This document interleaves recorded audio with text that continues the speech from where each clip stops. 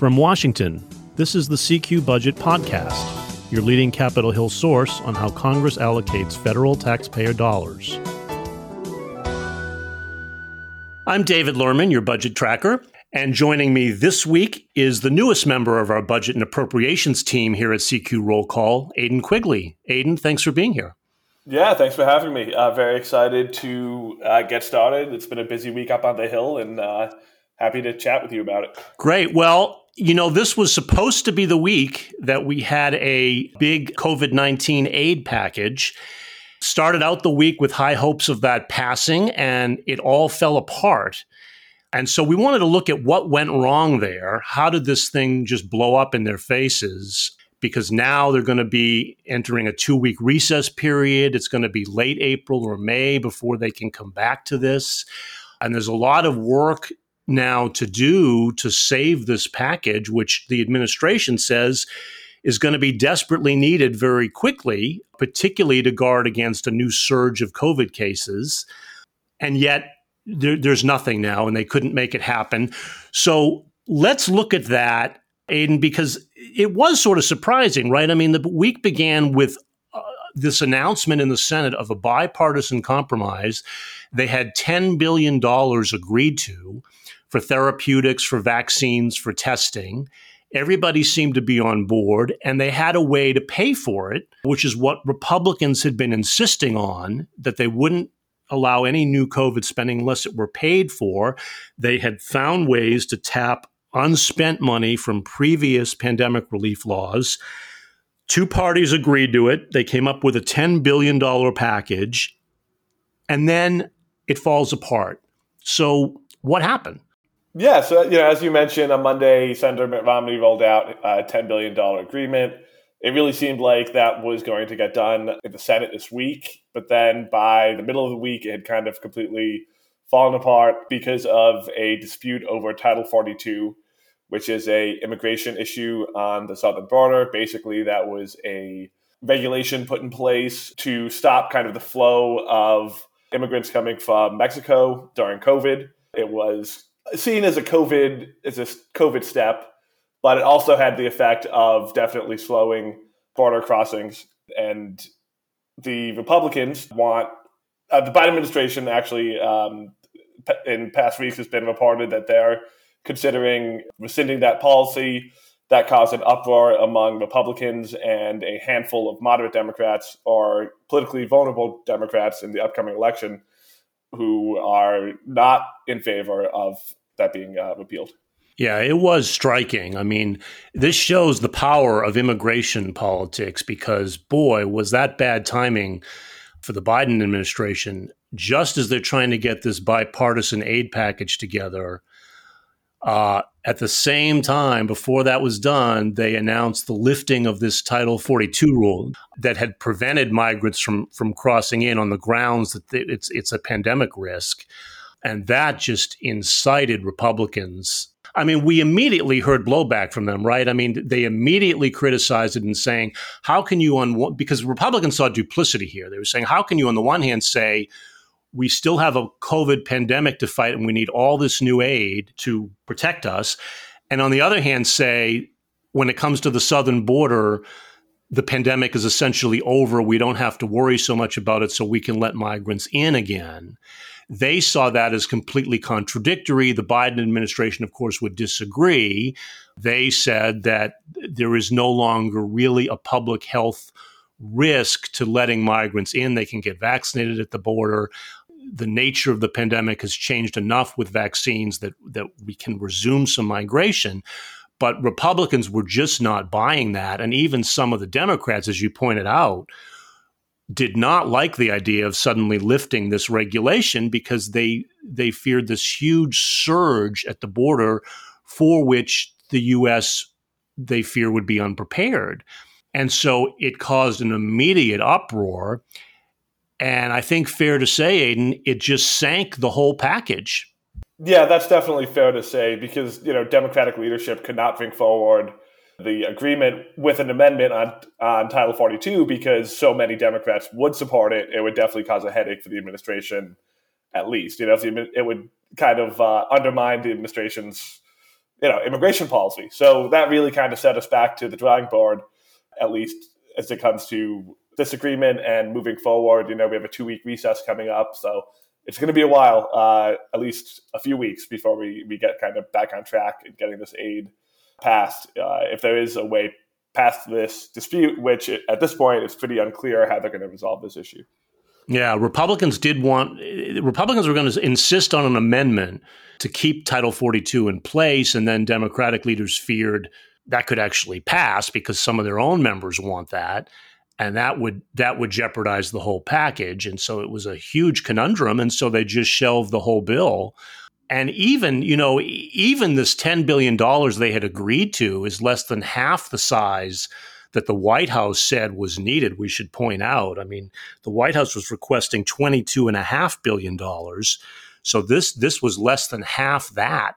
That's how much of a struggle it's been now to get this package in place. There's some skepticism here among Republicans, certainly, that a lot of this new money is needed. And it just shows after spending trillions of dollars, these unprecedented sums that we've had over the last 2 years, really, for COVID relief, where money was just flying out of everywhere. Now, even a limited $10 billion package is a heavy lift.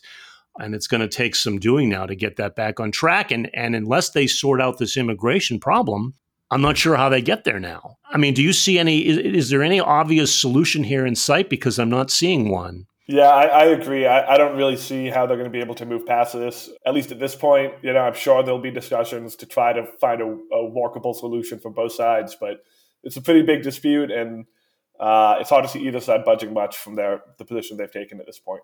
So we have to wait and see how they resolve this. And at the same time, the other development from this past week was still more pandemic aid, which is going along a separate track, because there's still a push to provide additional relief to a lot of industries that were battered by the pandemic with all the shutdowns that we had. And that's particularly true of the restaurant industry.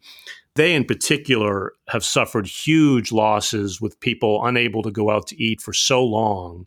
And Congress last year did pass about $28 billion for restaurants and bars. And to show the need out there, I mean, that package was depleted in a heartbeat. I mean, as soon as that fund was created, this restaurant revitalization fund, the money was virtually gone. Only about a third of the applicants got any of the grant money, and the rest of them were left with nothing. And so there's been a push for months, really since last summer, to provide more aid for restaurants. And there has been some bipartisan support for that. It was not part of this basic COVID aid package because there was a fear of just broadening this thing too much and jeopardizing support for the whole thing. So they've been moving the restaurant aid on a separate track, and that's had its own can of worms, Aiden. As you covered this week, it's getting more and more complicated because it's not just restaurants, but there's a push for other industries to get relief too and get their slice of the pie. And seems like there's not much agreement there between the House and the Senate as to who should get how much of it. Yeah, for sure. So the restaurant piece of the bills are pretty similar between the House and the Senate on this package. It's a little more money on the House side. It's $42 billion. And on the Senate side, it's $40 billion. It's a $2 billion gap, but in the scale of things, that's not a huge difference. Yeah. But the problem here is on the money for the other impacted industries. So on the House side, they want kind of one big pot of money that is open for all these, any industry kind of affected by the pandemic, where they've lost income due to the pandemic, and they don't want to put up any roadblocks to prevent companies that were affected from getting aid. But over on the Senate side, the Senate feels like there are certain industries that should be prioritized in this package and should receive funding. So they kind of break it down into highlighting some specific industries that they think deserve funding, such as gyms, and other similar businesses that were hit hard by the pandemic. Yeah, but that's a big difference, right? Because the House just wants to throw it open to anyone who suffered major revenue losses, and the Senate seems concerned that some of these industries just shouldn't qualify. They don't deserve the aid on pandemic grounds, and they want to limit it to just a few basic industries like live theaters. You mentioned gyms, but they really do want to restrict it. And there's another difference in these bills too, Aidan, and that is how to pay for it, right? It sounds to me as though it's mostly unpaid for, so it would deepen the deficit. We don't have an official score yet from the Congressional Budget Office, but seems pretty clear that most of this would add to the deficit, which is another concern that Republicans are going to have. But they do try to pay for at least part of it, but they pay for it in different ways, right? Yeah, so the offsets question is, I think, a bigger stumbling block than the differences in who's getting the non-restaurant money here. I think the House Representative Phillips from Minnesota, who's kind of leading the push here, on the House side said yesterday basically that he thinks that they can bridge the gap on the other industry piece, but the bigger question is getting 10 Republican senators to support such a high level of spending without full offsets. So, Phillips and the House Democrats are saying that they're going to use money from fraud cases to help pay for it. And, there's been a lot of reporting that there has been billions of dollars of fraud, but Republicans aren't fully buying that as a offset, saying that the number is a lot less. At least the number the government can get back is going to be a lot less than the billions in this bill. So there's definitely a dispute over that, and getting 10 Republican senators on board might be a challenge, but there is, the Senate bill is bipartisan at this point. Senator Roger Wicker from Mississippi is kind of the leading Republican. And while the senators say they don't know if they have 10 Republican votes yet, there's definitely going to be a strong push to get there, when we get back from the recess. Yeah, I mean, the notion of cracking down on fraud to help pay for this is always very appealing, because who's in favor of fraud, right? But that is a problem, I think, that Republicans point out, is that it's very hard to actually get at the fraud, and it often ends up not saving you that much money. I think past history would suggest that. I think Republicans do have a valid point on that, and even in the Senate, I'm not sure they're buying it, Aidan. It seems to me as though the Senate Democratic leader on this issue, Ben Cardin of Maryland, was equally suspicious of how the House planned to pay for it and isn't sure the money would be there. So that is a problem. I think the Senate bill, Cardin's bill, offers, I think it was about $5 billion in savings from some unspent Paycheck Protection Program funds that are sitting there that they could tap. Those are those forgivable loans to small businesses that were created during the pandemic. So his offset would use that program. And of course, the problem there is that's only $5 billion, right? And his bill would cost $48 billion. So it's hardly much of an offset.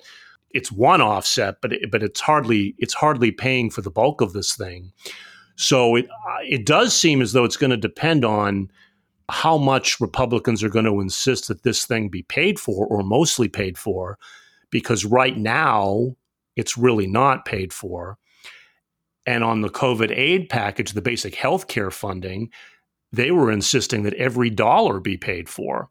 And I'm not sure how you reconcile paying for every dollar of this $10 billion health care package and letting most of this restaurant money and other business money go out the door without paying for most of it. There's a disconnect there that would also have to be kind of reconciled, or at least overlooked, right?